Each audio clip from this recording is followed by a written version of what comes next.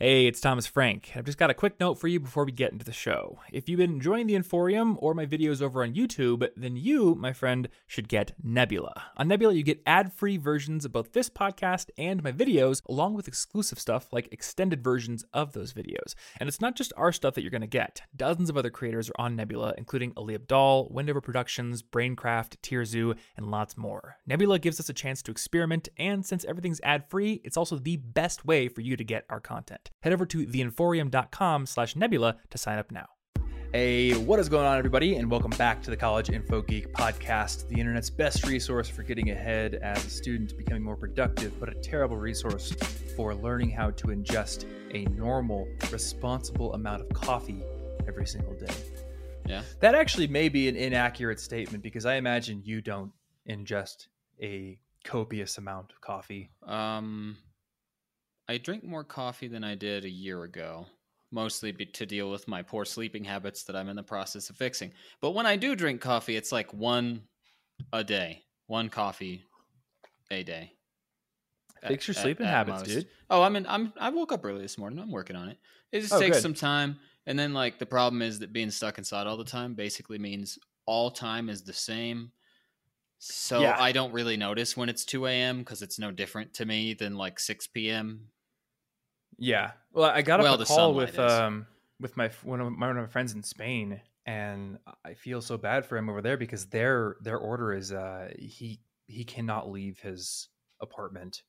I think he can leave for an hour a day, only to go to the grocery store and only within like a kilometer radius. Yeah, of where he lives. It's had to get very strict over there. Mm-hmm. And over here, I mean, our order is still in effect as of this recording, and I think this is going live while it still is going to be in effect, at least in Denver. Yeah. But we can at least go outside to exercise, which is a blessing for sure.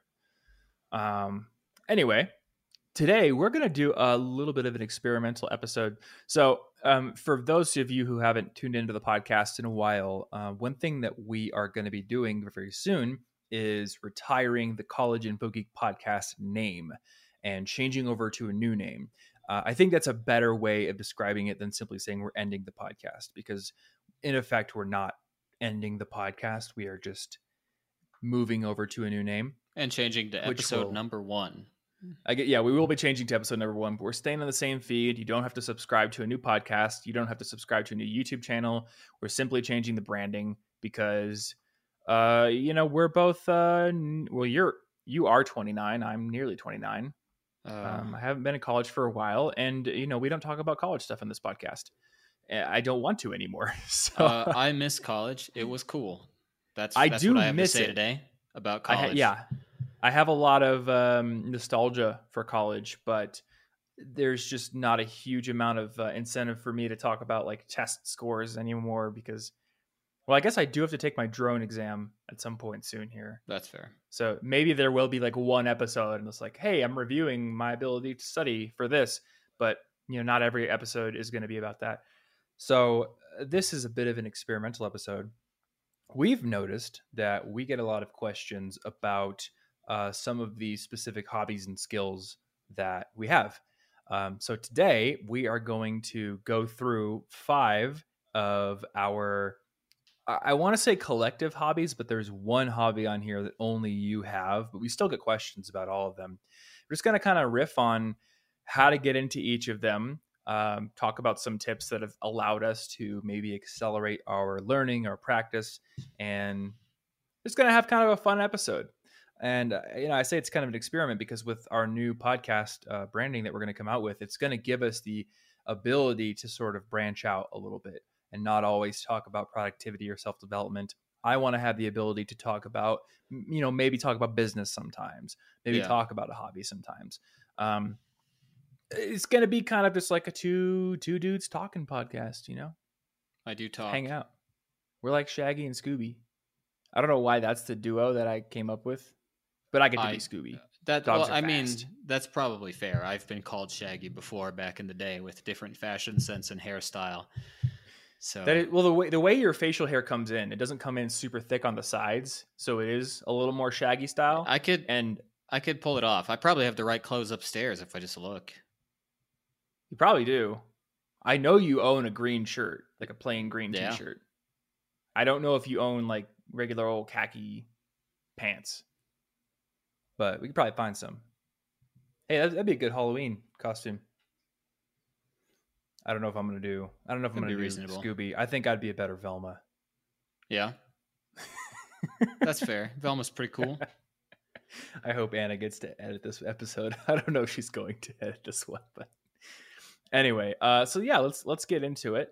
The first skill that we get questions about is inline skating. I keep trying to say inline skating. That is the proper term. Rollerblades are a brand. That is a brand. Yeah. I don't use Kleenexes. I use tissues. Yeah. Right? But yeah, inline skating is pretty cool. You posted the thing on Instagram not too long ago. Yeah. And I saw some people and they're like, how are you doing this? How does that even, what is that? And then I'm really excited. Apparently it's a thing. Actually, I can probably scooch over and grab it. Ugh. So people suggested that I get a 360 camera. So I did. I got the 360 or the Insta360 1R. And I'm going to try doing some like action cam stuff with the skates using that later today, actually. It'll be broken tomorrow. Well, it's an action cam, so it is literally built for action things. Cool. Whereas the way I took my original skating video was I have like a phone mount, and it is a good phone mount. Like it clamps down pretty hard, but I was just using my iPhone without a case, clamped that on a selfie stick, and it worked pretty well. Yeah. I mean, I got to say, I am very impressed with the iPhone's ability to stabilize footage, especially with that wide angle lens. It's pretty incredible. I mean, it looks like it's on a gimbal. So, but a 360 camera is even better because it is capturing the entire field of view, which means you can get essentially perfect stabilization. And they have some pretty great stabilization algorithms.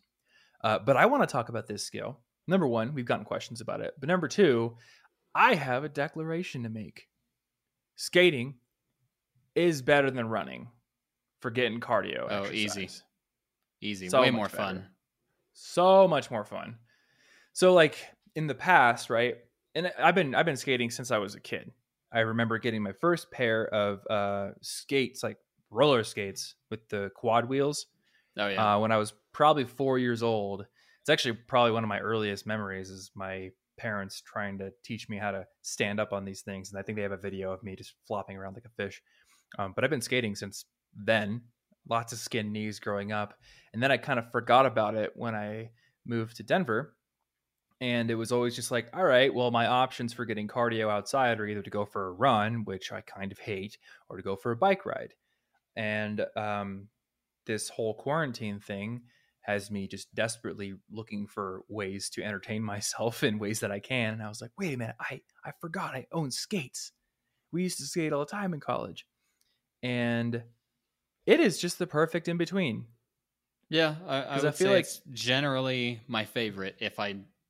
Obviously, if I don't need to go somewhere and stop, where then it becomes obnoxious. But like going to a store. But rollerblades are the best. Yeah, they're absolutely the best. They let you see a lot more than you get to see when you're running. Because I can go put in 8 miles on the skates in I think about 40 minutes of skating. Yeah. I did about an 8-mile session, about 40 minutes the other day. You see a lot more that way than you do when you're running.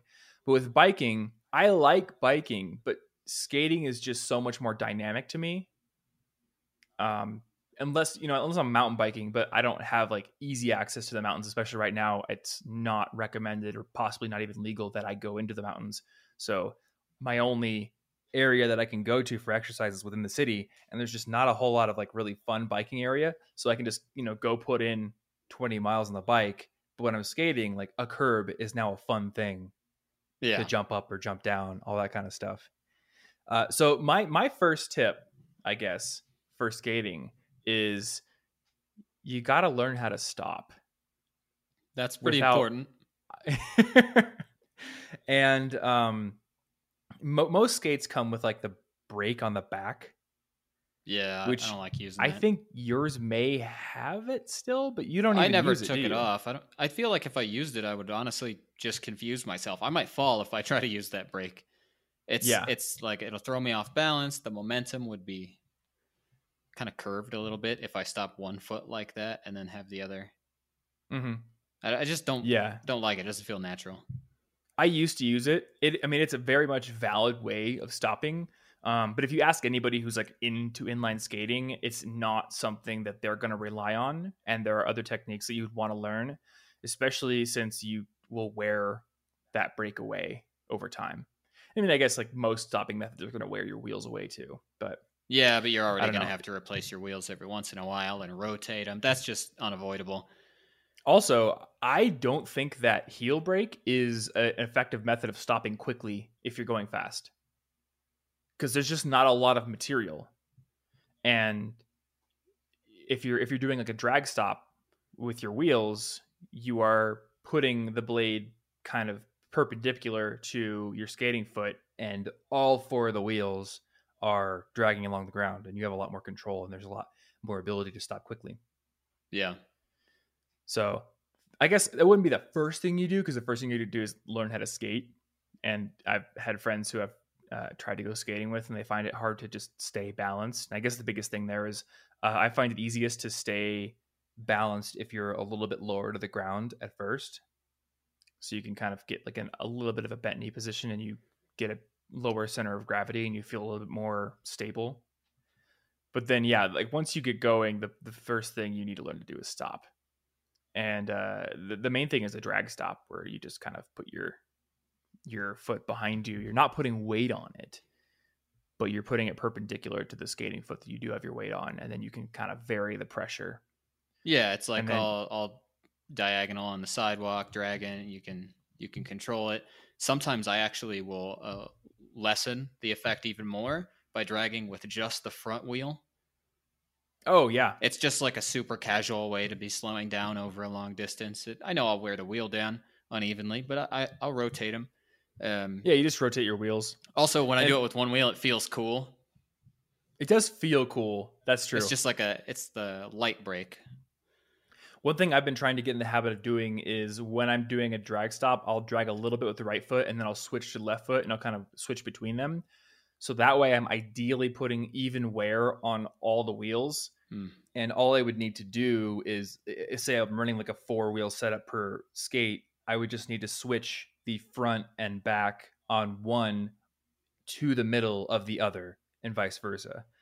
And if you're doing drag stops with both feet, you should have even wear. So then when you switch and you don't switch them, you don't flip them around, you then start wearing back to a neutral wheel shape. Yeah. Because you get to the point where eventually, if you don't rotate them around, the inside of the wheel is very sharp in its angle and the outside is not. And it just sort of buckles your knees inward, which sucks. Yeah, it can become dangerous if you don't. If you let it get way too far, and it's just, you're not going to be able to hold your balance or stop correctly, or you might have a sharp edge hit a crack in a way that the round wheel wouldn't have. Mm-hmm. Yeah, I've noticed in doing crossovers now with my my older set of blades, because I just got new skates yesterday, they're so worn because I haven't rotated them that doing a crossover at enough of an angle will cause the skate to just slip out. Yeah, and fly out to the side. Like, you got to maintain them. Mm-hmm. It's not like you have to do it like every day or anything. But you mentioned a crack. This is something that I think a lot of people don't think about, but that can kind of burn them. Something for cycling too. If there are cracks in the sidewalk, don't skate completely parallel to them, because it's very easy for your wheels to get caught in the crack. Oh yeah, like you're on a that will just track. That'll just send you flying. I hate that. I do that with bikes. So you always want to be kind of crossing over the cracks at an angle or totally perpendicularly. And yeah, if you have a bike with thin tires, that can happen as well. I mean, I've been on a bike before where there's enough of a gap between the sidewalk and the dirt that my bike tire has gone into it and just, I'll fall off. So anytime I'm like, I got to go into the grass or something, I'm always making sure to go at a pretty good angle instead of just, lazily drifting over. Yeah. Because that's when you fall into the groove and it's not fun. I'm pretty stoked. I got tri skates, which have 3 wheels, and I opted for bigger wheels that are 110 millimeter. And I think the ones that you and I typically use were like 84s or 80s. That sounds about right. So they're very different. I took them out yesterday and they felt very weird. So I'm going to get used to them, but I'm interested to see how they fare over time versus the 84s. Yeah, that's interesting. I've never done that. Because the wheels are bigger, they should ideally go faster. But then there will be less maneuverability. So it's a bit of a trade-off. You do like going fast. I do like to go fast. So one thing that I thought wasn't possible, being a figure skater as well, you know how like figure skaters and hockey skaters on ice will do the hockey stop where they literally put the blades to the side but out in front of them and just sort of like snow plow to stop. I thought that wasn't possible on skates with wheels, but it is. There's a guy on YouTube named Bill Stoppard, and he has a whole bunch of tutorials about this. He literally he'll kind of shed some speed with drag stops, but then he will do like this power hockey stop to actually stop quickly. And it's something that I now really want to learn. It's terrifying to do though. Yeah, yeah, I imagine that would be different, especially like we're adults now, so it feels like I want to be more careful when learning something new. As a kid, I probably would have just tried it over and over, broken my face a few times and learned it, but now it's a big deal to learn something like that to me. Well, now you know the bigger you are, the harder you fall. Your face falls further. Yeah, so it's gonna get more true. broken. Yeah, I'm trying to find a good place to practice it. I feel like the best place would be some kind of smooth concrete rink or basketball court or something. Yeah, that's probably most of the pavement around us is not that smooth, or if it is in the middle of the street. So I don't know if I want to practice it there, but I will find something. One other good stopping technique is to do like a slalom with both wheels. And if you get good enough at making the changes in direction extreme enough, you'll just shed speed that way versus just going totally straight. I mean, if you think about a skier, that's how they control their speed going down the mountain, is they kind of go side to side instead of just straight line bombing down the hill. So if you're skating and you're like, all right, I see a stop light up there, I want to shed some speed. First thing I typically do if I have enough width on the path that I'm skating is I'll do that slalom stop or to shed speed, then I'll drag stop. And then I can't power stop yet, but what I can do is the thing you taught me, where you just sort of spin in a circle with your legs flared out wide, which transfers all your forward momentum into a circle. Yeah, as long as you're not going too fast, you can do that. And then if you're going too fast, it has to be a power stop, or it will turn into a power stop, or you'll fly forward. Yeah, you don't want to do that. Which is, not the best idea. How should people buy their skates? Is there any sort of like special skate you got to get? Yeah, I don't even know. I mean, I just go to like the sporting goods store, and I just get the ones with the color I like that are. I think I got K2s, pretty decent rollerblades, or whatever brand they are. You know, actually I have K2s as well. Brand, I'm pretty sure, but yeah, they're pretty good. Other than that, I mean, I don't think too hard about it because I want to skate casually. I can skate fast. I can do things like that. But for the most part, I like to skate just like I'm just like going for a stroll in which I roll. It's super smooth and I just kind of watch stuff and enjoy. And if you're doing that and you're not trying to go super fast, probably won't even be a big deal. Your most important trick is going to be learning balance. And that's it. Yeah, getting the balance is definitely the first part and probably the hardest part. And then learning how to stop properly is the next thing. There are a couple of things I'll say about buying skates. I guess the main distinction is in wheel hardness and size. So aggressive skates that are meant for park skating are typically going to have very small wheels that are very hard, which are meant to take the impacts of jumping down stairs and stuff. But, somebody brought this up in my Instagram comments when I posted my video. They were like, the pavement here is too rough. Skating on it sucks and I can't get any speed. Well, the problem there is if your wheels are too hard, then rough pavement is going to, make your ride really, really bumpy and rattly, but two, slow you down. And if your wheels are small, well, if you think about like Mario Kart, right? The karts with the tiny wheels, they accelerate really quickly because there's barely any energy needed to get them rolling. But then they're so small that there's sort of like an upper limit for how fast they can get going or how much distance they can cover. So the bigger your wheels, the higher your top speed. So with skates and with skateboards as well, if you want to be able to cruise at a decent clip and deal with rough pavement, you'd want softer bigger wheels. And I think, ones we've always used, I think they're 84 millimeters are totally fine for most pavement. Just don't go out and like buy 60 millimeter, aggressive inline skate wheels with hard boot skates if you just want to cruise around for fun. Yeah, I wouldn't recommend that. And I think a lot of people might end up just wanting the bigger, softer skate wheels anyway, just because that's how more people are going to skate, is kind of casually. And then if you get super good and you want to do the crazy stuff, you'll know, and then you'll just get different wheels. Yeah, then you'll know. I also wouldn't start with like 100 millimeter or more. No, wheels. that seems extreme to me. Like you were just saying, it feels weird for you, and I know you've skated a lot too. So, yep. Yeah, and I know I'll get used to it, but 110 is like you're up a lot higher, so there's just naturally less stability. Yeah, and you're gonna want to start out also going much more slowly and being much more chill, because you're gonna want to make sure that you are loose. Your muscles are loosened up. I was trying to teach a friend to skate back in college, and they were so scared of falling that they were like stiff. They were like a mannequin in skates. But then you can't react smoothly to alter your balance. You can't like shift yourself ever so slightly to stay on balance. Yeah. And then not only do you want loose muscles so you can react more quickly and smoothly, but if you do fall, loose muscles will prevent you, or they'll help prevent you from breaking things as often.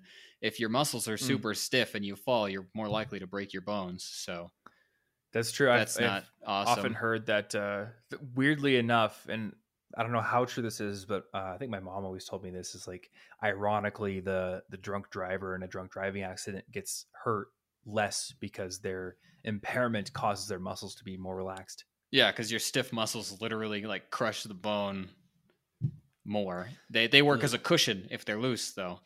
And but you do not want to be skating around like a mannequin or a T-pose figure, because you don't just skate around T-posing. I mean, that's an expert move. You need to earn that. And then the next move is T-pose on one foot. Yeah, but rolling down. I call that the flamingo. You want to start out slow just so you can get used to it, and then you'll be able to do that stuff. And it'll be cool. But otherwise, that same friend I was trying to teach, because of how stiff they were, when they tried to turn, their arms and legs and everything couldn't adjust to the circular motion. So then they fell right out. Like their skates went right out from under them. They fell flat on their back, like basically like when you belly flop on the water, but it was on their back and on concrete. So they didn't like skates very much that day, and they were really mad at me, even though it wasn't my fault. They were just like so mad at what just happened. They were just like, "Why did you make me try to do this?" You don't want to be doing that stuff with your muscles so stiff that you can't react when you start turning. Yeah, I mean, on that note, I would recommend wearing a helmet.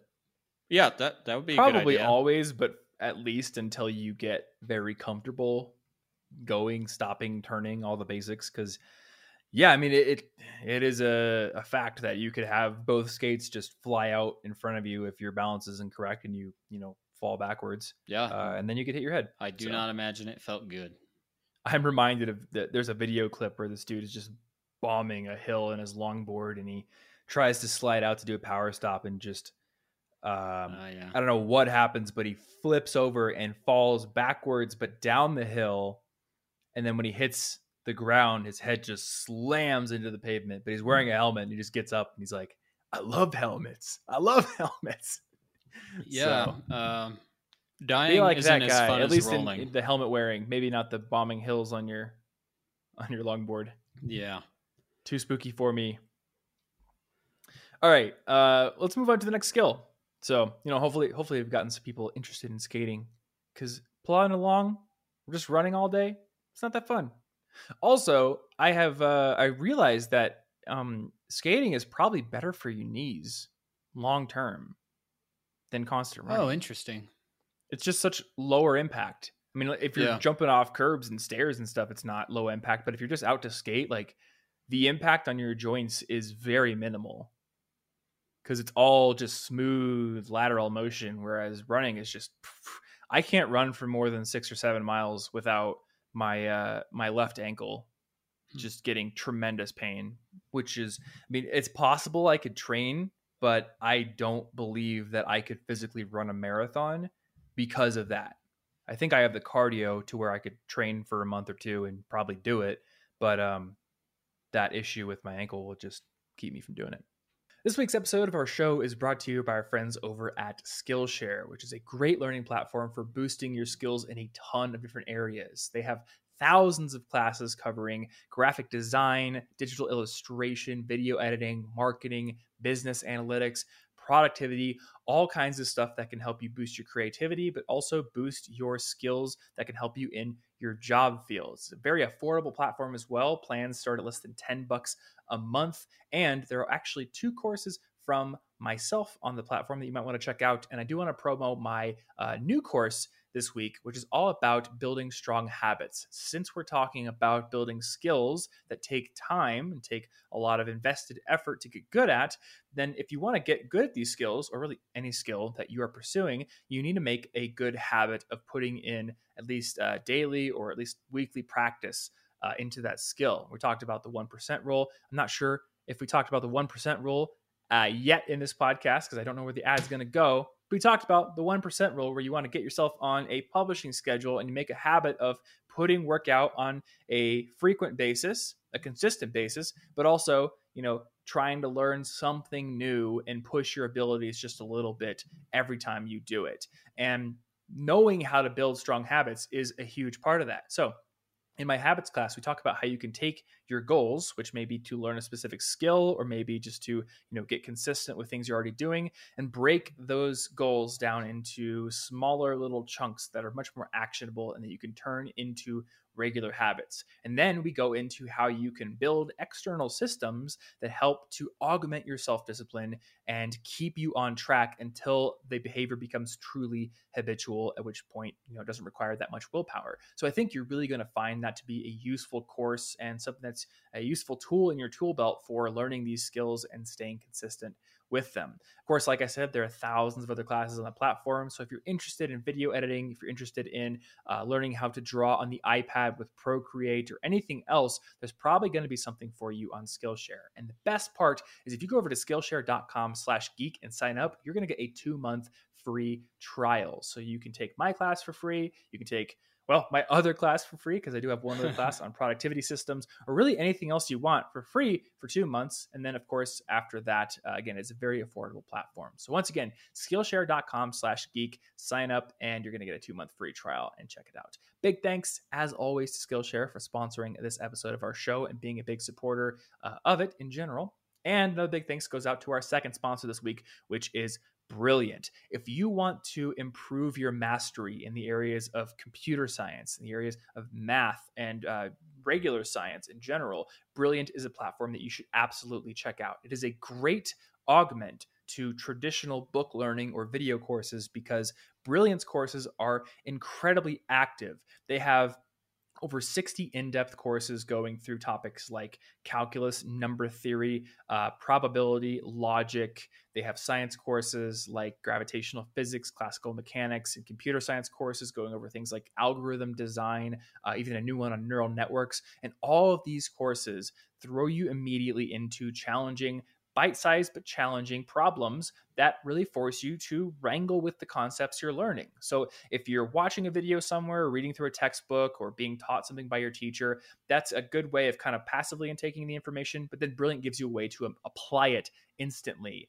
And their courses are laid out in such a way that the progression of problems really kind of speeds you through to true mastery of these subjects. So if you want to get started with Brilliant, if you want to start mastering these topics, and you also want to improve your ability to solve problems in general, which is going to be very, very helpful in whatever job field you go into, head on over to brilliant.org/collegeinfogeek and sign up. With their free plan, you get access to a feature called Daily Challenges, where every single day you get a new challenge in a different area that can sort of broaden your horizons and help you to make problem solving a daily habit. And then with their premium subscription, you get access to that library of more than 60 in-depth courses, plus the entire archive of daily challenges. And if you're one of the first 200 people to go over to brilliant.org/collegeinfogeek and sign up, you're going to get a 20% discount on that premium subscription. So once again, brilliant.org/collegeinfogeek, sign up. And as always, big thanks to Brilliant for sponsoring this episode and being a part of this show, which we are now going to get back into. All right. How does one get into playing the guitar? Now you play guitar we've both now. Done. I do play guitar now. You used to play guitar, though. I did used to play guitar quite a lot. I only stopped because of nerve damage.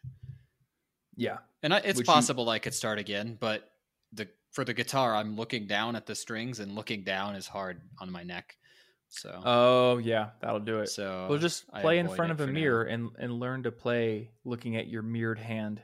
That'd be an interesting gimmick. I mean, I could do some shows like that. Like, I only play surrounded by mirrors, but they're one-way mirrors. The audience has to look at your back. Yeah.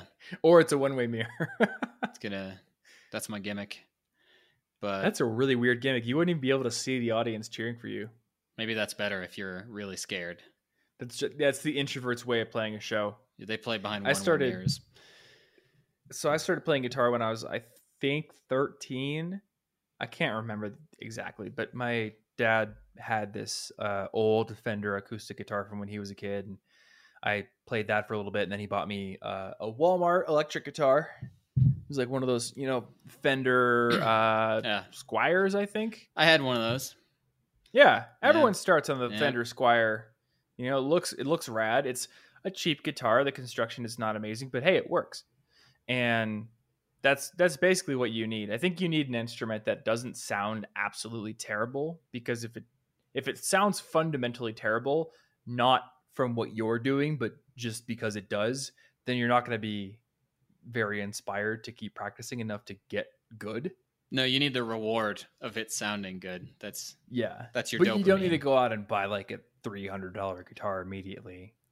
I think the $100 Walmart guitars are fine to learn on. Yeah. Or find one on Craigslist or Facebook Marketplace, just someone that's selling one that has a decent price but also decent condition. There's a lot I can go into with guitar. So the first thing everyone learns is kind of like the string order and your cowboy chords. What really unlocked my playing, though, was something that I didn't know it was called this. I didn't even know it was a thing, but there's something called the caged method, where I believe it takes the shapes you use when you play your basic chords, which are usually like a E minor, A minor, C, D, and G, and then kind of like builds these like fret groupings of notes out of those. And they're based on like the major and minor scale. I didn't know that existed when I was a teenager. What I did was just notice that, hey, I have 4 fingers. I can have one finger on one fret area, and it's easier for me to play within those 4 frets than it is for me to move my hand up and down the fretboard. So over time, I just sort of like puzzled out patterns of notes that sounded good together. So if I'm on like the 2nd string, which is the A string, I'm like, all right, well, if I'm on 7th fret and then I go up to 9th fret and then 10th fret, that sounds good. And if I do the exact same thing on the next string, which is the D string, hey, that sounds good if I do the exact same thing. And over time, I puzzled out what eventually was just the major scale and the minor scale, depending on where you start. And playing within those fret groupings helped me to basically get good at improvisational guitar and lead guitar without really ever playing any songs that were written by other people. So it's kind of an interesting way to learn, but it was a good limitation because I didn't feel like I had to go all over the fretboard. It was just like, all right, play within this grouping of 4 frets. It was almost like playing Guitar Hero. Huh. I guess like it is. Your hand is kind of move. like that if you're limited it like that. Yeah. Mm-hmm. And then like I think for me it was the 5th or the 7th fret up to the 10th is where I was playing. Interesting. Yeah, I never learned that method. In fact, I never even really knew the names of almost any chords. Oh yeah. Everything I played was just stuff I kind of made up, and I mostly did finger picking. And Oh I yeah. hate guitar picks, so I played through finger picking primarily, and more or less repetitive patterns with a little bit of melody thrown in there. Just Mhm. because to me it was kind of like piano when I did it that way. So that's like my instinct for music is Did you start with piano yeah, or guitar? Okay. piano first. Piano way before guitar. I started with guitar, so piano was like very foreign to me when I started doing it. When you finger pick, do you grow the nails out No, or do you I just use pick the with the pads? pads. I hate Okay. having long fingernails. I also never Same. developed like the calluses they always told me I would get, even when I did play chords for. Well, you never did? Never did. My fingers wanted to be soft. Does that mean that you always felt pain when you were playing guitar? Just always? I don't recall. I probably just got used to it. Because if you got used to it, then you probably grew some amount of callus on those Maybe, but fingertips. my fingers definitely never felt like hard anywhere. Mine are like thin, or at least my first three on my left hand are like thimbles. I mean, I know if I pick up the guitar now, it will be painful. So it's Yeah, possible that I just played through pain over and over. and I've realized that the type of callus you build, or I guess the sense or the lack of sensitivity that you build up to playing, it differs between lead and chord playing. And a lot of people will say like, oh, most people who play lead, they play it on the electric guitar, and the strings are thinner there, so you're moving to acoustic. It's a lot harder to press down. I play almost exclusively acoustic, but I'm very lead focused, just because I think you could judge from my personality that that's the kind of guitar I would play rather than just rhythm guitar with steady chord progressions. Yeah, you had to um, focus to do that, and then I feel like you would be bored in like 2 seconds. I mean, yeah. Actually, I think if someone were to try to diagnose me with some kind of like attention disorder, they would first look to the way I play guitar, and they'd be like, "Yeah, that's an indicator right there." He'll play one phrase that is completely made up, and then move on to the next thing. My friend Dave, describes my playing as like an AI that was taught to play guitar, but told never to play the same phrase twice. But yeah, I noticed that like when I play lead, I'll build up some callus and some tolerance to the pain of the strings there, and then when I practice chords, it's like I'm back at the beginning, and it hurts like crap again. But over time, that sensitivity comes back. So I guess like the first thing I would say about guitar is playing it is painful. It's not like piano. There's not a whole lot of pain inherent in playing the piano.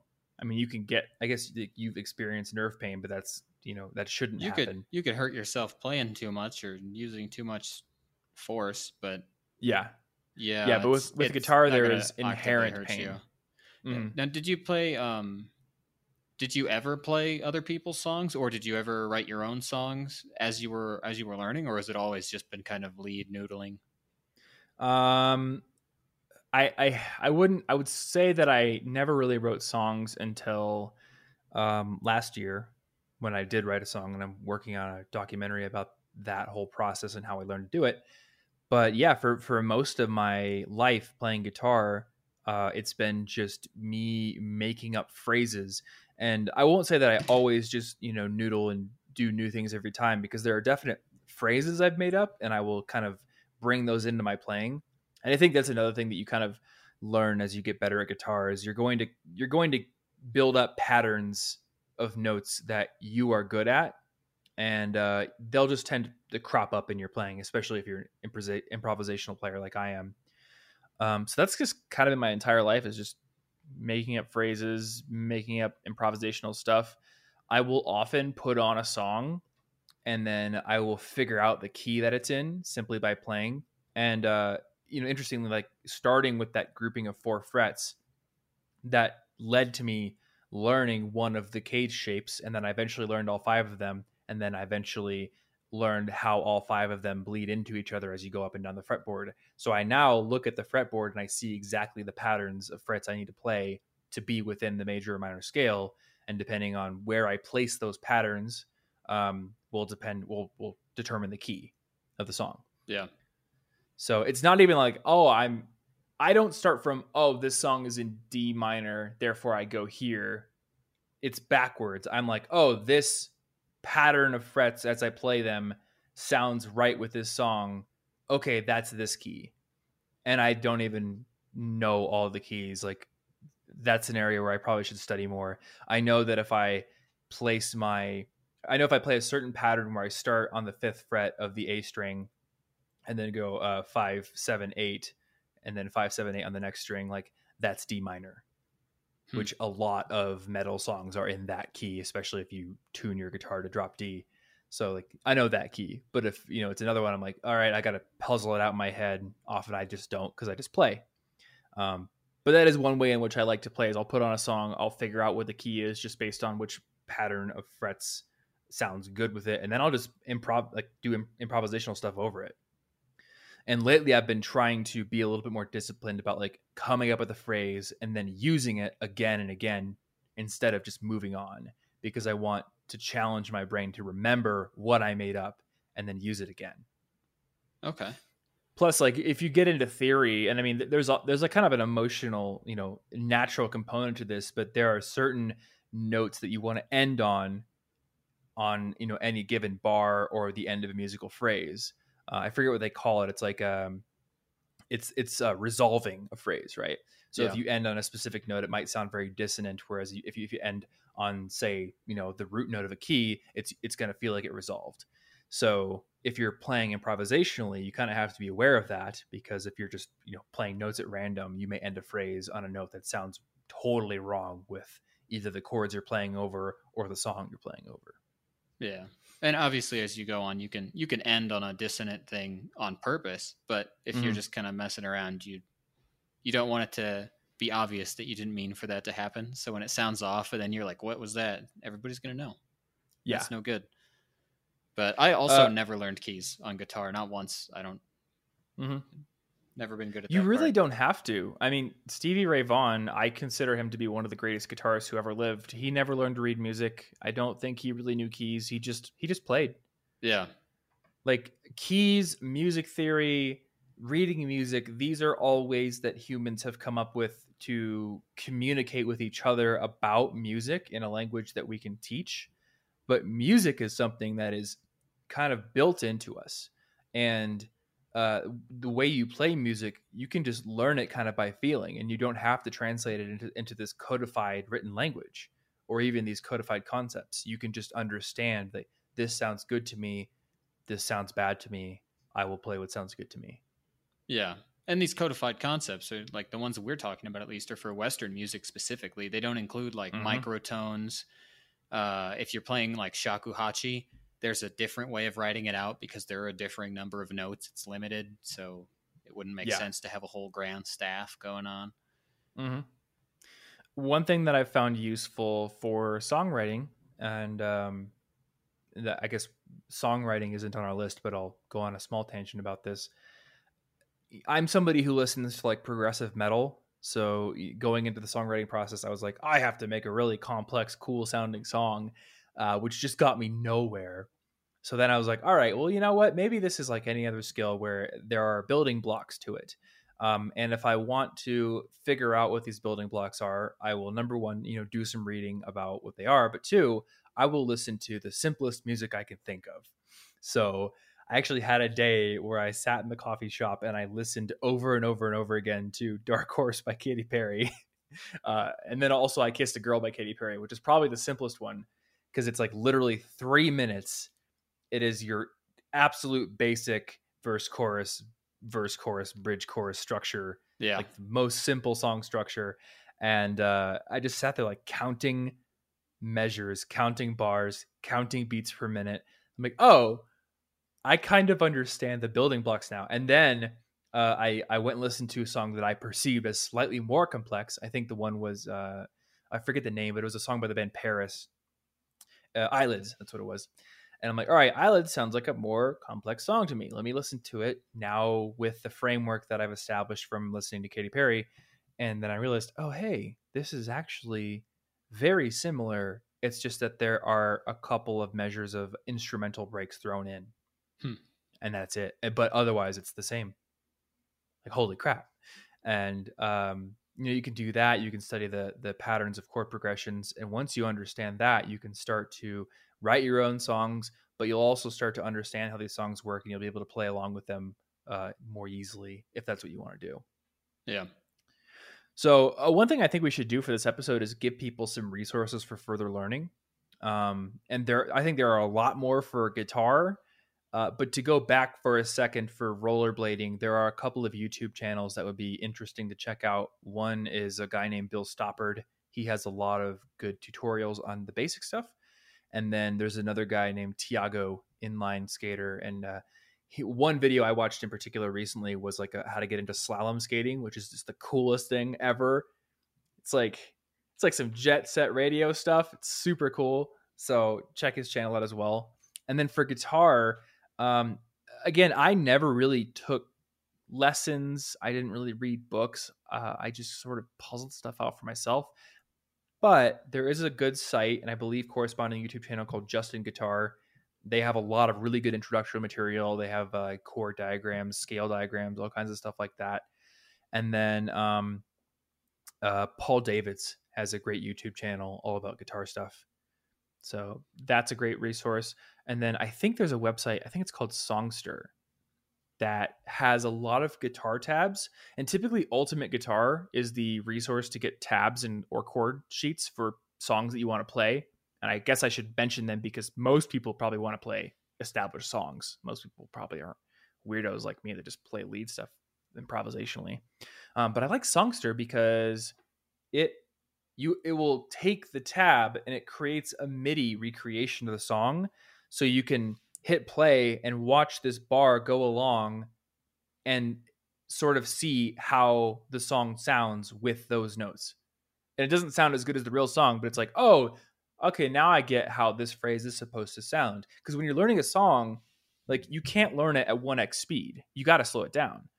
And at least for me, when it's slowed down, sometimes it just sounds wrong. And I'm like, wait, how is this phrase supposed to sound? So you can, with the MIDI recreation, it's a little bit easier to see what's going on or hear what's going on. Yeah. And you've used Musician before, right? Yeah, I used that for a little bit. Yeah, I found it was tough for me to get into it because there's like this sort of video gamey progression that you go through, almost like a skill tree. And I started it after I had been playing guitar for like 15 years. So the first, like, I don't know, 5 hours of content was just stuff that was so boring for me. I couldn't get through it. But for a beginner guitar player, that might be an interesting app because it is like Guitar Hero essentially, where your device listens to you as you play along with the song and gives you a score for your accuracy. Yeah. So that could be a good way to learn. That's actually a decent transition into our third skill, which is piano. Yeah. Because Musician, I think, was originally a piano learning app, if I'm not incorrect, and then has guitar now too. Yeah, and I definitely used it for piano. It's pretty interesting. I was. How do you get into that? Well, I got into piano with lessons a long time ago. But if I were getting into it now, the important things that I would want to note are that if you can get any feedback from somebody who can play, not you don't have to pay for lessons if you don't have to, just know somebody who plays, get them to check out how your hands are positioned first, because as you start to learn piano, if you put in some bad habits, you're going to increase massively your chance at getting like carpal tunnel or something terrible that prevents you from playing piano ever again. And it's very important because any techniques that you do incorrectly is something you're going to do thousands and thousands of times. Yeah. It's probably worth noting that that's something you should consider for the way you're typing as well. Yeah. Because your nerve damage initially came from poor ergonomics with your typing position. Yeah. Yeah. In mix with many poor coincidences. But yeah, it's just like with piano, that's pretty dangerous. Just because you might think I'm going to do this weird twisty motion and that will allow me to hit this key with this finger, when it would be better to think maybe I shouldn't hit it with that finger at all and I need to reconsider how to do this in a way that feels natural. But I started music Basically, I've always wanted to write songs. So when I played piano, I was always writing little songs, or I'd teach myself a Mario or a Zelda medley, and that would be cool. That's actually a good point. Video game music is often a great starting point, especially retro, because it's very simple. Mm-hmm. Yeah, but it's not hot cross buns, which is boring. Yeah, and that's really one of the biggest things is that, I mean, even in community college, I had decided I'm going to take a piano class as an elective just to brush up on my piano after I had quit lessons for several years. And then I was actually discouraged for the purposes of the class from working on my own music. They wanted me to instead play traditional practice stuff like when the Saints go marching in or whatever. And they weren't even more challenging or skillful than what I was doing. So it felt kind of pointless. And I really just don't like the idea of trying to learn with those sorts of things. So the thing that helps me most with piano, other than making sure I don't ruin my hands long term, is that one of the things that helps me is something that helps me with virtually everything. Just every single thing I learn helps me with photography, pixel art, all the languages I speak and study, programming, cooking, probably more things. It's just I only learn the basics to the minimum degree possible before trying projects I'm excited about. And often I can learn the basics during that same project, so I can just start something I like immediately. You know, like many classes, many teachers, or learning methods in general, they'll want you to learn some set of basics, and they'll present them in a really general way because they're meant to apply to everyone. Mm-hmm. And that will often make them really boring to you, but you're just supposed to stick to the script. So now you associate piano with hot cross buns, Yankee Doodle, and when the Saints go marching in. And that is just not that fulfilling. Mm-hmm. So I would definitely advise trying to find simple things like video game songs that you like yourself. There is Musician, like you mentioned, a site that I like that has sheet music. If you wish to slowly try to piece that together, is musescore.com. Mm-hmm. That is where you can get pre-made sheet music. If you go to musescore.org, you can get the software that's open source and free, and you can make sheet music with it. And I think there's also a community of people who have made sheet music, and you can download it into MuseScore. And I have the MuseScore iPad app, so I can kind of put that on my piano and use it as sheet music. Yeah, that's the .com version. You can get all this stuff, but .org gives you the software. And I've never been super good at reading music because my patience for music theory was low. I wanted to play my own songs. But you memorize the phrase and kind of build the muscle memory faster than you read the notes. Yeah, and I just didn't have patience for learning someone else's music, so there was no reason for me to know how to read it. Mm-hmm. Like it took me until sometime last year to finally fully learn a song I didn't write, and it's only like a minute and 20 seconds long. I have very little patience for learning the music I didn't write. So but when I went into MuseScore, the software, to try to slowly transcribe my song, everything made so much more sense after I had finally found my way through that. How sheet music works, how key signatures work. Yeah. It all made way more sense because I was applying it to something that meant something to me, to my own music. Mm-hmm. So it was interesting to me when I was like, oh, it changes keys here. Whereas, again, with some sort of basic song, even if Yankee Doodle switched keys halfway through, which it doesn't, I would not be entertained or interested in that fact. I would just be like, this is how I'm spending my mortal moments. And it's not great. I guess we should probably like put that more strongly. If you're going to learn music that you enjoy listening to. Yeah, you should be having fun. It's an art form.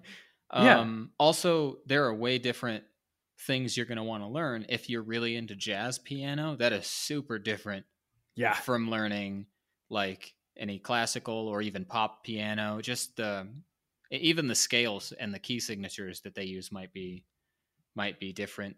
And the way you write it down on paper, you write a jazz lead sheet, you don't actually fill in every note because you're supposed to improvise a lot of it. So you'll write a lead sheet with the chords that you're doing and the progressions, and then you'll just mess around.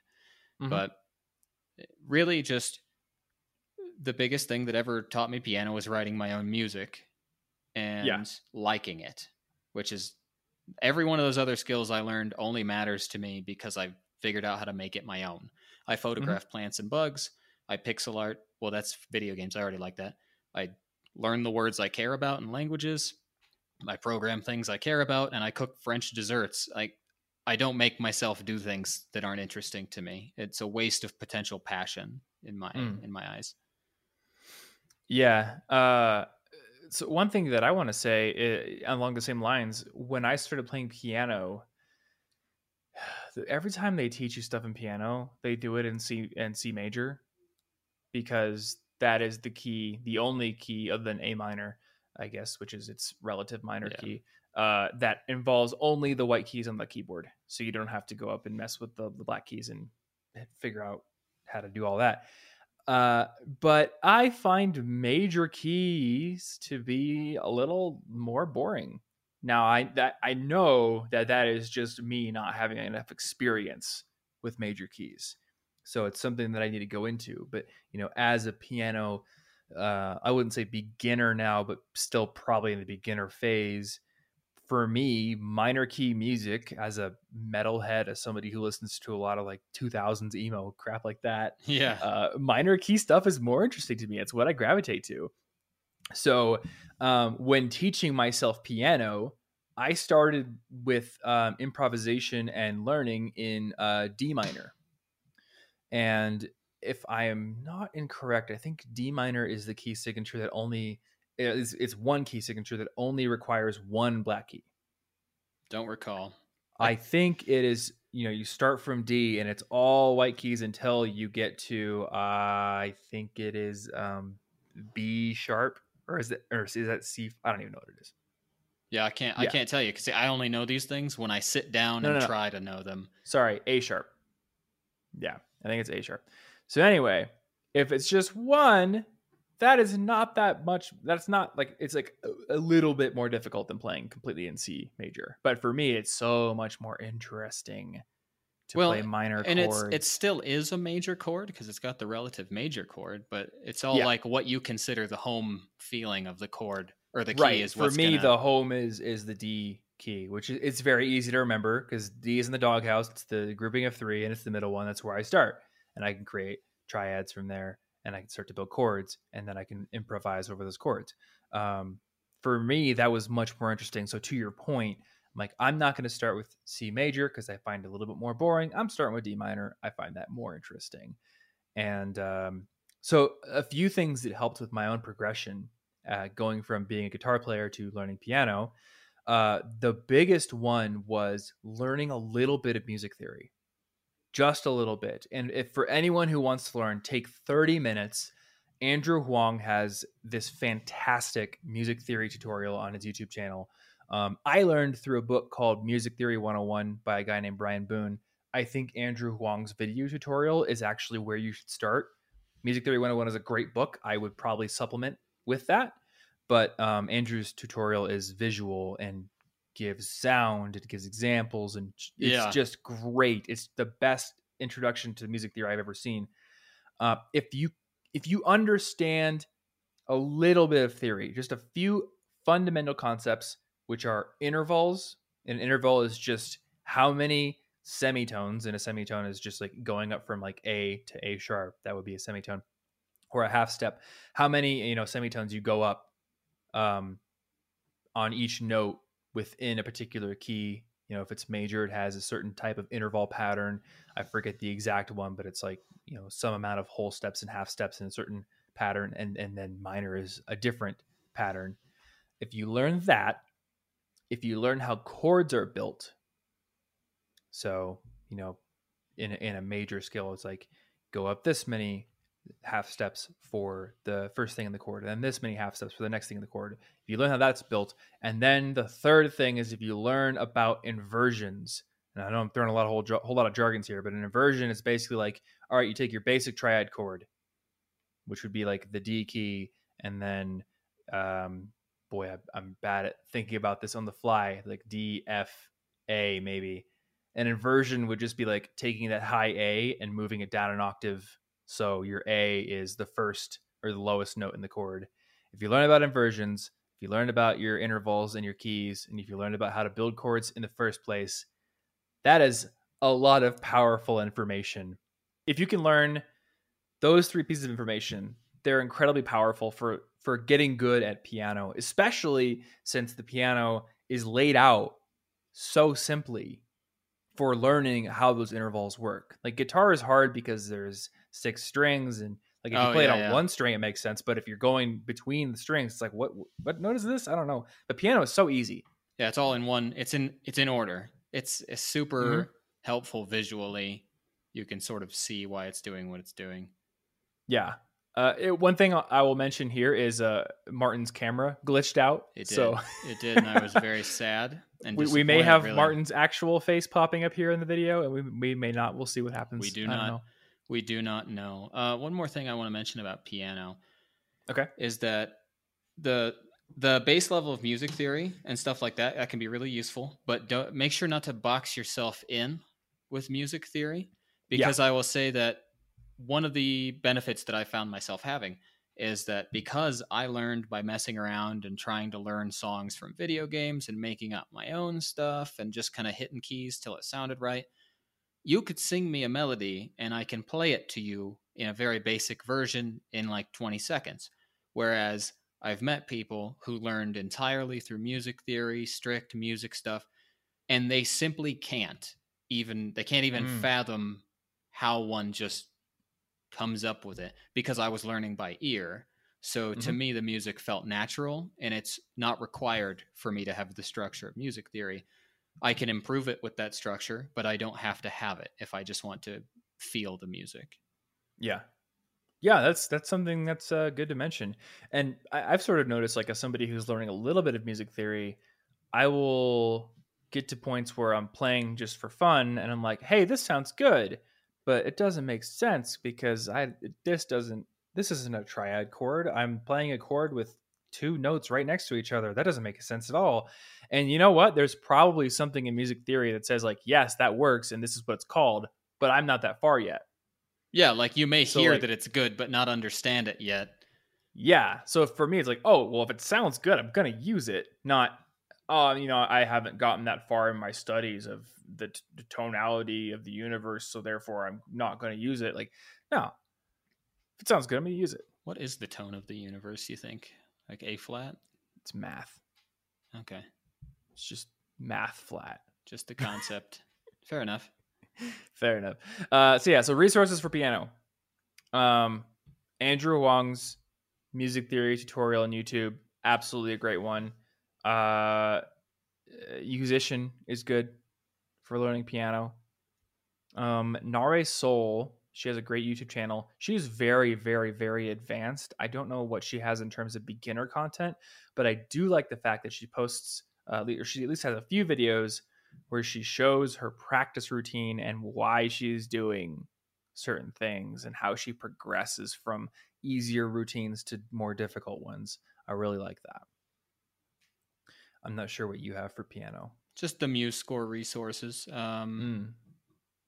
Oh, and if you pick a piece of sheet music, number 1, the bass clef uses a different, not a different order of notes, but it starts at a different, it's not F, A, C, E. Different keys are on the lines. It's different. So I had to learn that.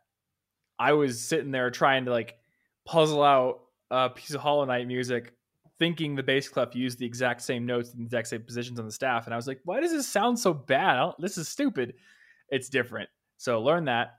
I have printed out on my piano a circle of fifths, which shows the different keys and the key signatures, because it doesn't say on the staff like this is F sharp. It's like a number of sharp symbols or flat symbols, and you have to memorize like, 5 flat symbols equals this key. I haven't memorized it, which is why it didn't say a key there. Yeah. And then I also have a staff there with the names of the notes for both treble and bass clef. That's very useful. And the other thing is when you print out or you get a piece of sheet music on MuseScore, teach yourself the right hand, then teach yourself the left hand, then try to put it together. Oh, yeah. Putting stuff together does take some effort, especially if you also want to sing on top of it. So don't beat yourself up if that takes a bit. You have to become pretty automatic at all of the parts. Playing and singing music is so difficult.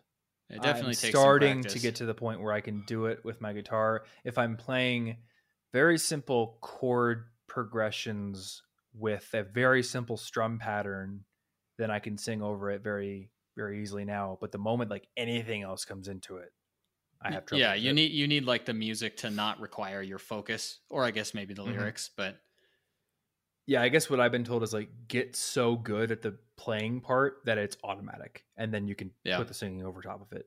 That's how you do. Yeah, that. like you can get to the point where I don't look down at the piano, and I could just be like talking to Ashley, looking up, and then I'll just play anyway because my arms will just know this is how far we go at that spot. Yeah. Works every time.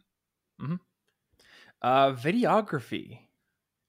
We had that on there. Yeah, that's something that you've gotten much better at. I do think that it's big. I could talk about this topic for hours. Making videos, but how does one get started with that? With some basic resources to learn, because they're not going to jump to making the same level video that you're going to have on your channel probably immediately. That's overwhelming, and the accumulation of many subtle techniques. Yeah, I've been making videos for 5 years, more than 5 years now. I use a cinema camera. Like, yeah, it's not. Don't feel like you have to make videos like I make them from the beginning. My first videos, I had like a basic Sony camera, and I had bought it to take photos in Japan, but it took video. And I didn't even have a tripod that was tall enough for me while I was standing. So my first videos on my channel, I put the camera on top of my bookshelf, and then I used PlayStation 2 games to stack it so it was pointing at a downward angle, framing my face correctly. And I think I had like something heavy at the back of the shelf. It was like a dumbbell, and I put the camera strap around the dumbbell so the camera couldn't fall. Yeah, that sounds about right. So I guess I'll give a few things for making videos. You need to use the camera you have, and then I think you need to master 3 things first: lighting, sound, and content. So lighting, you want to have your face or your subject lit well. And you can go into like 3-point lighting if you really want to get sort of technical with the basics. But the most simple thing would just be like, if you're going to film yourself, film near an not open window, but a window that's not covered with blinds, and then film it so that the window is lighting your face. So maybe have the camera like near the window, or if you think about like a 360 arc in your room with the window being at 0 degrees, like maybe have the camera within 45 degrees of the window, and then you kind of like be opposite the window. So that way it's lighting you instead of you having this blown out background with your face being in shadow. Yeah. That's a big thing. So just think about lighting. That's a huge thing. Like most everyone has a smartphone. The camera on your smartphone is great these days. Yeah, for I'd say the camera the camera in my last 3 iPhones is probably better than the camera I started my YouTube channel with. They could all film in 4K, that's for sure. I think the only thing my original camera had over the iPhone camera is the ability to get a little bit of a blurry background, and that is a function of just the lens being able to go down to a lower aperture. Yeah, and that's just something that lens can't do it because of the way it's set up. You could theoretically get an attachment lens that could do it.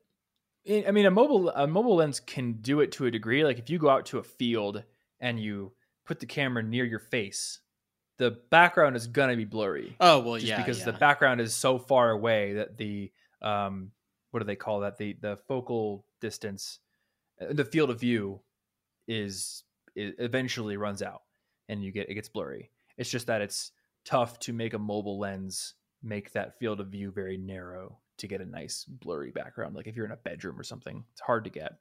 But you know what? It doesn't really matter. In fact, when I think of people who don't have crazy production value or like blurry backgrounds or whatever, I think of a YouTuber named Jenny Nicholson.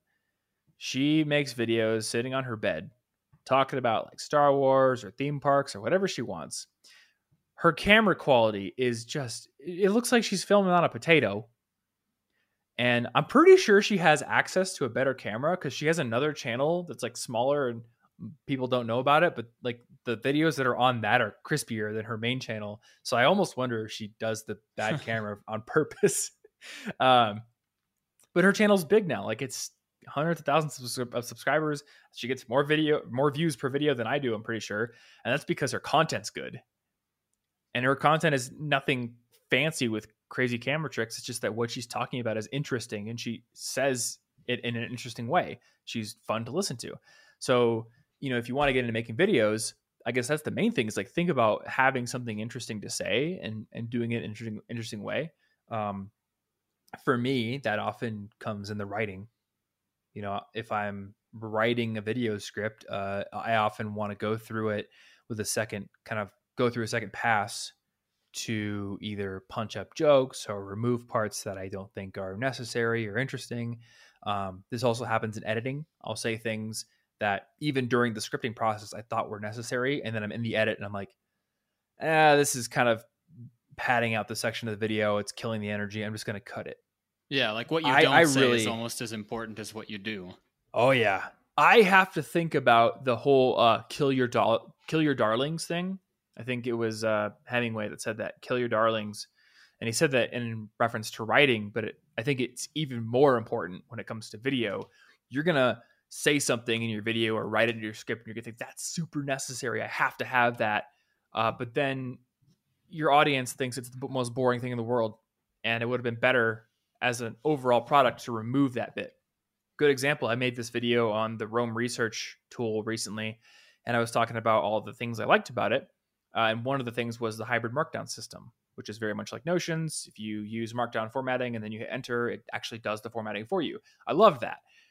But I spent like 2 minutes talking about it, and then I'm in the edit, and I'm like, this video is like 18 minutes long, and 2 minutes of that is just me talking about how you can make text bold in a certain way and how that's great. I chopped it out.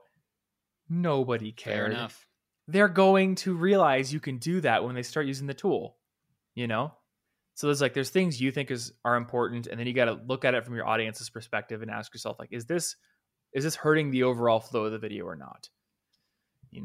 And if it's like an educational video, one thing I constantly have to tell myself is this isn't a comprehensive course on this topic. If anything, I'm just getting people interested in it so they go do more research on their own. And if that's the case, I can leave things out. That's fine.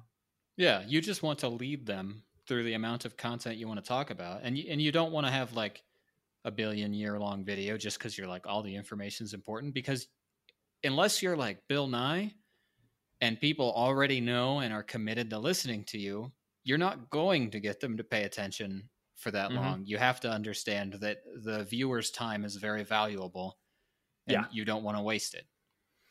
Yeah. Okay, so that's content. The biggest thing I want to say about content, and I've started making this very public, is I think you should follow something that I call the 1% rule, where to get better, you commit to trying to get 1% better with each thing you do. And then you put yourself on a schedule so that way you're actually publishing things on a frequent basis. And if you can do these two things, then over the long term, you will get insanely good at the thing you're doing because you are guaranteeing that you're publishing on a frequent schedule. And with everything you're publishing, you're getting a little bit better. So on my videos now, I pin a comment that I call my 1% rule log, where I will kind of list out the few things that I focused on doing a little bit better in that video. And then I've linked to an overall journal where I kind of keep those notes for every video that I'm doing.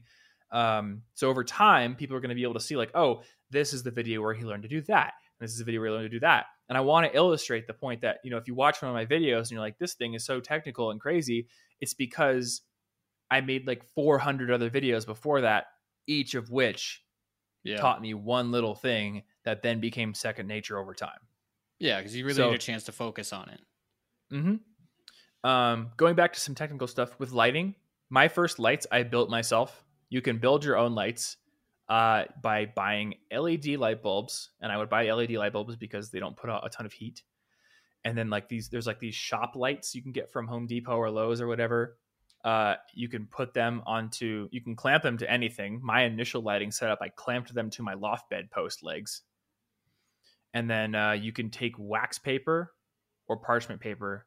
I think I used wax paper and tape it over the front of the shop light thing. And that gets you your diffusion. So, my first probably 50 or 60 videos were filmed with those DIY lights. The first few of them were I didn't even have light stands. I just clamped them to anything I had. I think I did a couple of videos where I wanted a stand, but I couldn't because I couldn't clamp it to anything high enough. So I sat in my office chair and clamped one light to my loft bed and then clamped another light to like another chair in my room, just pointed towards me. And that worked just fine. Yeah. So that works. And then the other thing I mentioned was audio. Audio is more important than video. Like yeah, if you look at a really nicely filmed video that has terrible audio, it's going to feel so amateur and it's not pleasant to listen to. And you got to think about this, like sound, hearing is an involuntary sense. Whereas like sight is a voluntary sense. I can close my eyes, I can look away. So what I choose to look at is my choice. And what I choose to listen to is not my choice. So I think that we're much more sensitive to pleasant audio than we are to pleasant visuals. Not to say that visuals aren't important, but I think you got to get your audio right first. So invest in a microphone before you invest in a more expensive camera. And the really nice thing about this is that a decent microphone costs far less than a decent camera. Yeah. Like orders of magnitude less. You can get a $15 lav mic on Amazon that plugs into your phone. Now, most phones don't have a headphone jack anymore, so you got to get like the adapter. But if you get that, plug that into your phone, and then you clip the lav mic to your shirt, then your audio is instantly better. I never used a lav when I was starting out. I almost never do now. I only do it when I'm doing walk and talk stuff outside. I think I used a Blue Yeti when I started, and then I moved to this SM7B, which is kind of an expensive mic. But if you're listening to this right now and you're thinking to yourself, Martin's audio quality sounds pretty much just as good as Tom's, you're right. And you're using, I think it's a $75 mic. Yeah. It's the ATR 2100. Now it's a mic that you kind of have to have somewhat close to your mouth to sound good because it's a dynamic mic. But, I love YouTube because there's always a creator that causes you to challenge your assumptions. When I got into YouTube, my assumption was I'm going to look like a total noob amateur if my mic is in the view of the camera. So I have to hide it. And I would always position the mic right below the camera. And I thought I had pretty good audio. But then like Potato Jet has this gigantic channel with 600,000 subscribers. And he's one of the most respected names in the whole like YouTube community of videographers and filmographers. And most of his videos, he's just got the mic on the mic arm in the frame. And that's what he's using for sound. And nobody cares because, again, the content is interesting. Yeah. So, you want to get into videos? Cool. Buy a $75 dynamic mic. Have it in the frame close to your mouth so you sound great. And then light yourself correctly. And then for editing, there are free editing programs out there now. I edit with Premiere Pro, but I'm not sure I would recommend Premiere Pro to anybody new these days. I'm like locked in because I'm such an expert with it, but I also hate it for certain reasons. DaVinci Resolve is free. Hit Film Express is free. Macs come with iMovie. So the tools are there, like $45 spent on some DIY lights or no dollars and an open window, a $15 lav mic off Amazon, or like a, $50 to $75 dynamic mic for really nice quality. Plug into your computer and edit it with a free program. You're good to go. Yeah, it's not that big a deal anymore. Yeah. Although if you're going to have the mic in the shot, I would say that this is my opinion with photography as well. Have it more in the shot than just like a cent. If it's just barely in the shot, like by a centimeter, it looks like an accident. If you're going to put it in, make it look like it's in. Yes. No one should be like, did they see that? They just not crop it out? That's a good point. Just make it like that's your on purpose style, and then you could do anything you want. But if you make it so that only a sliver's there, it'll just look like you don't know what you're doing.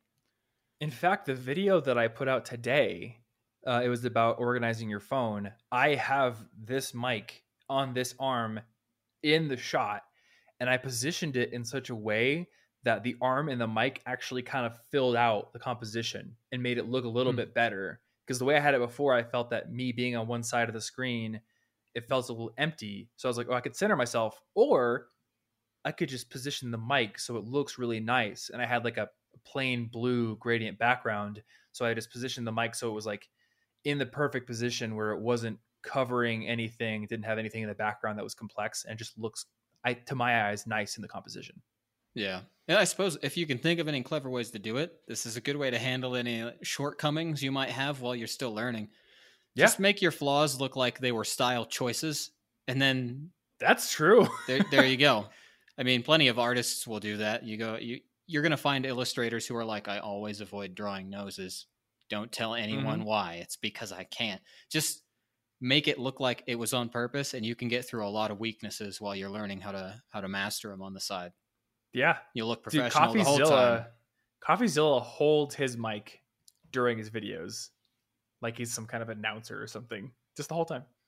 Yeah. And no one cares. Do whatever you want. Good audio over good video. Every time. Yeah. All right. We have one more skill to talk about. One more skill. And I know nothing about this skill. So let's talk about pixel art. Yeah. Because I know people have asked you questions about that. Like practically every time I post something, I get a few questions. So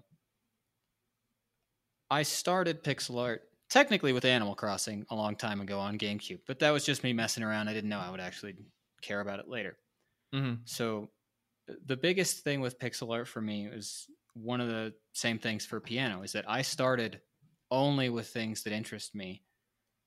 I barely went through a small tutorial. I went through like the first step of examples, and then after that immediately started just applying the logic to my own things. The tutorials I started with were the Pixel Grimoire series by Pedro Medeiros. He worked on Celeste and Towerfall, and the Pixel Grimoire series is on Medium, so you can just find it. He also has some cool animated tutorials on pixel art techniques on his Patreon. Pretty sure, just little GIFs / whatever that'll show you, here's how to make a character jump and make it look dynamic, and it'll all be in there. So I really like those tutorials.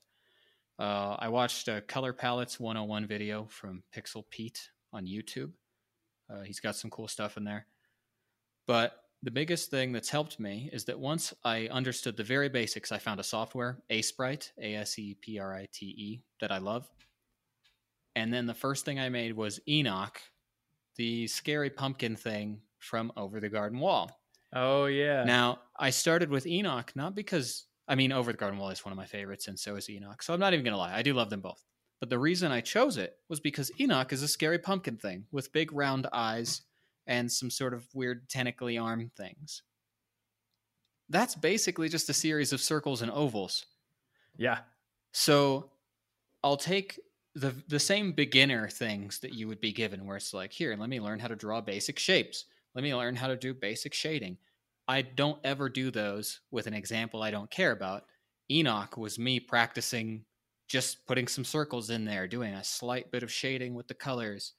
And I loved it. If I wanted, I could have done the same thing with like a Voltorb, if you're trying to do some Pokemon, because it's a circle. You can probably... Or Magnemite. Yeah. You'd pick something that you can already make look good as you're learning the beginning stuff, and you'll immediately feel cool when you do it, even though it didn't require that much technical skill. But if I'm going to do something, I want it to look good. So I will do it at whatever level I can currently make look good, so that I feel good about it each time. So I started with that. And with each new project that I took on, I did sort of the 1% rule thing you were talking about. So with Enoch, I was learning basic shapes. A month later, maybe 2, I don't know. Calendars are hard. But when Pokemon Sword and Shield came out, I wanted to put out this collection of my single favorite Pokemon from each generation, and then the starter I was going to choose for the new one. So I made 8 32 by 32 pixel limited Pokemon sprite things. I was practicing an outline technique in there. I had to use a new outline technique mimicking how I do coloring books. So the outline of each character is just a darker color of the color it borders. That's how I used to color. And I had to work harder. I actually want to look at your... it's on Instagram, right? If you go to Twitter and media, it will be way faster because I post photos all the time on Instagram. That's true. But I do not on Twitter. But for the Pokemon, I tried that outlining technique because I was using more advanced colors than Enoch. But also, I wanted to keep them all in a 32 by 32 grid, the same size for each one. So I had to learn which features do I keep and which features do I get rid of. That's the biggest decision in pixel art is as you shrink it, you manually choose which features don't deserve a pixel anymore. Yeah. And it still has to look good.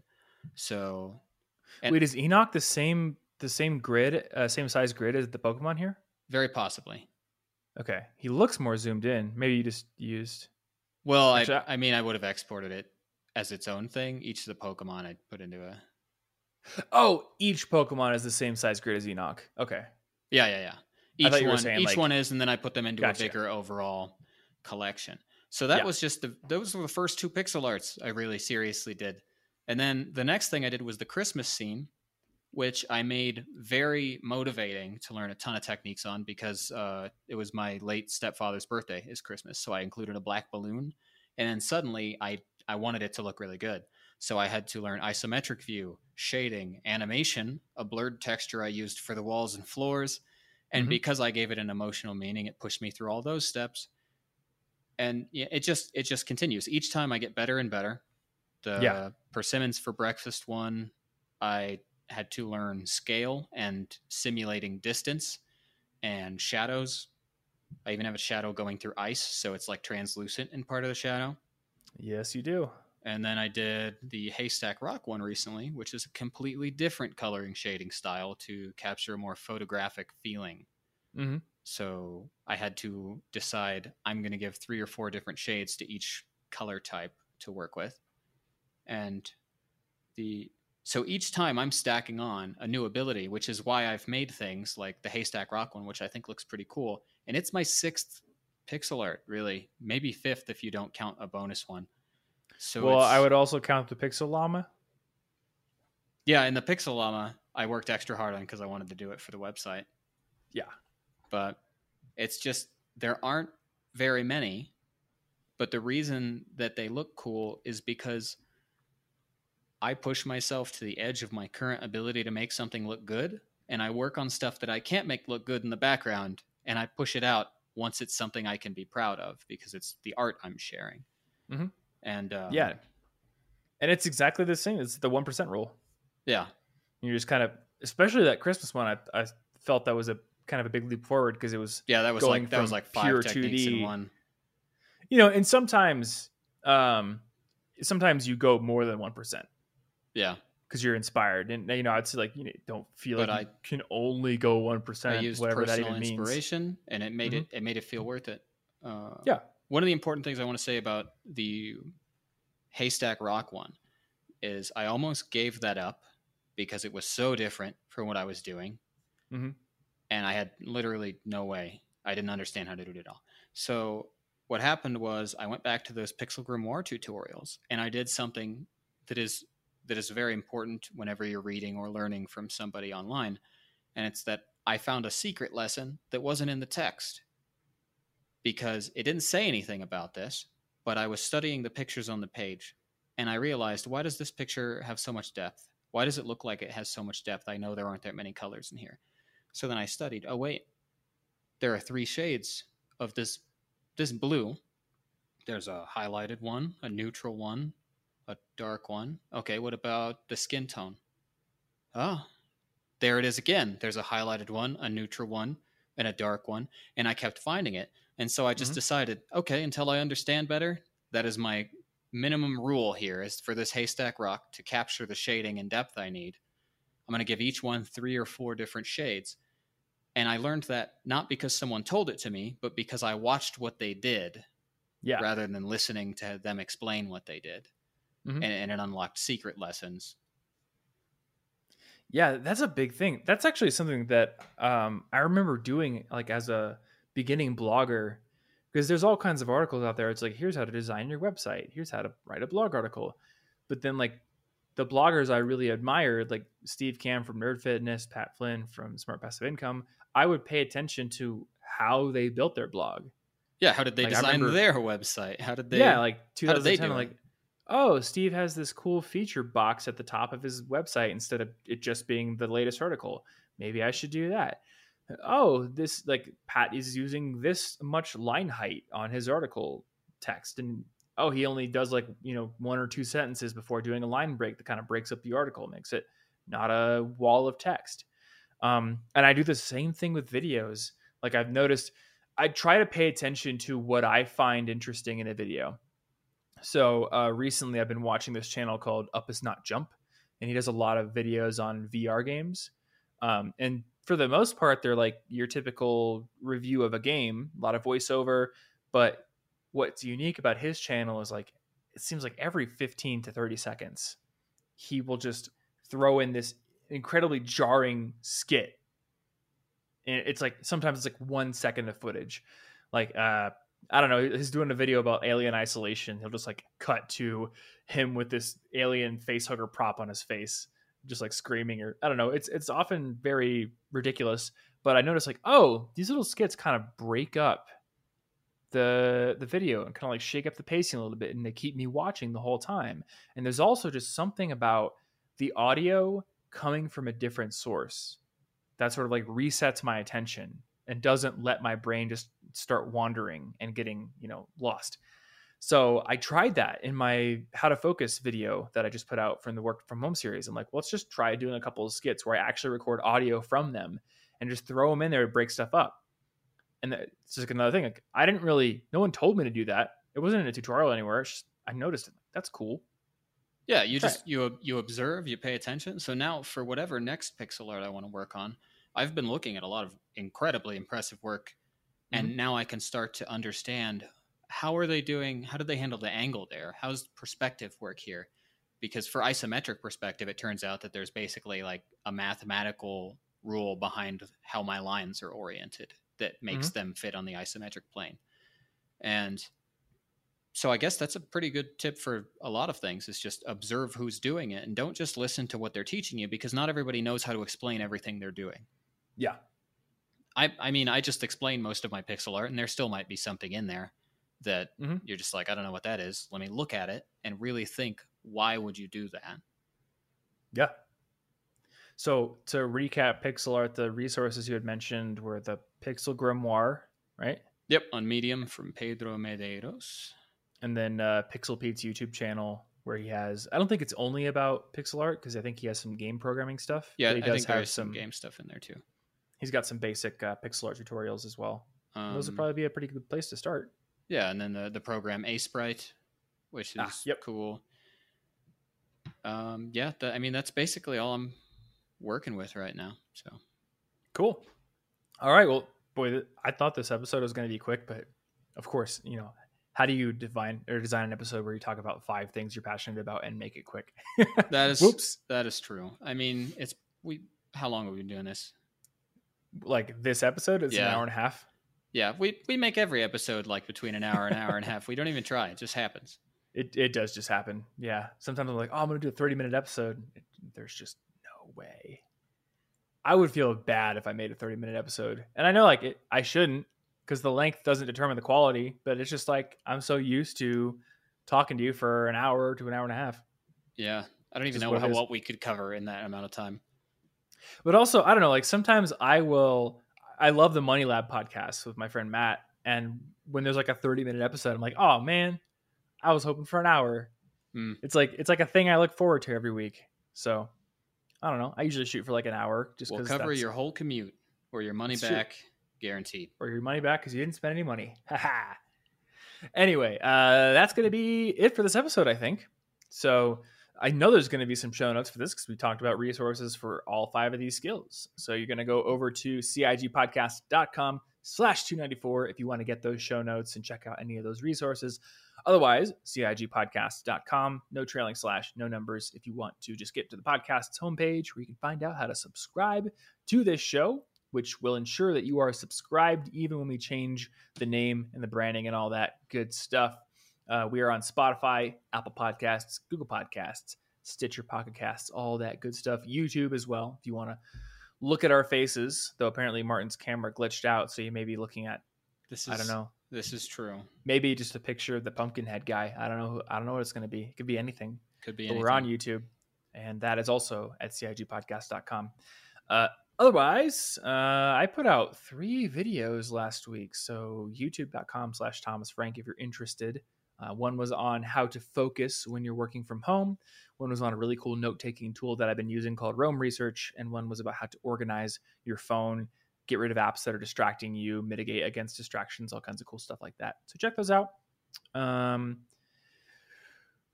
What else? Oh yeah, collegeinfogeek.com/newsletter. Sign up to my newsletter. Every week on Tuesday, I send a little bit of a summary of what we made for you that week, be it articles on College Info Geek, the podcast that we came out with, if there was a podcast, and the videos that I've done, plus cool things that I have found, things that I'm reading, tools I want to share, study music, and a quote of the week. So check out those resources. Share this podcast with a friend if you want to see it grow and you want to make your friends happy, because this podcast is awesome and should make your friends happy. And maybe go try to learn something. We gave you 5 potential things to go and learn. And as it turns out, all of these, with the potential exception of one of them, can be done even if you're stuck inside, quarantined all day long. You could rollerblade in your living room. You could do that. I mean, Bill Stoppard's channel, when the quarantine started, his content just shifted to him learning how to grind rails in his living room. So now you're going to ruin your floors though. So don't do it if you're like a student. That's a terrible idea. Yeah, I imagine that he is well aware that he's ruining his floor, or maybe he just owns his apartment. I don't know what it is, but guitar, piano, videography, pixel art. Of all of those, I would say pixel art is probably the most accessible one. Yeah, you don't just really got to get a sprite. You do it with a mouse, right? You don't do it with a pencil or anything. Yeah, you could just do it with the mouse. Yeah. Otherwise, if you have other questions about any of these skills or hobbies, put them in the comments of the YouTube version. That's where we typically check comments. Or anything else you would like us to cover skill-wise in future episodes, because these episodes are fun. That's going to be it. So thanks, as always, for hanging out with us, and we will see you in the next episode. Stay cute.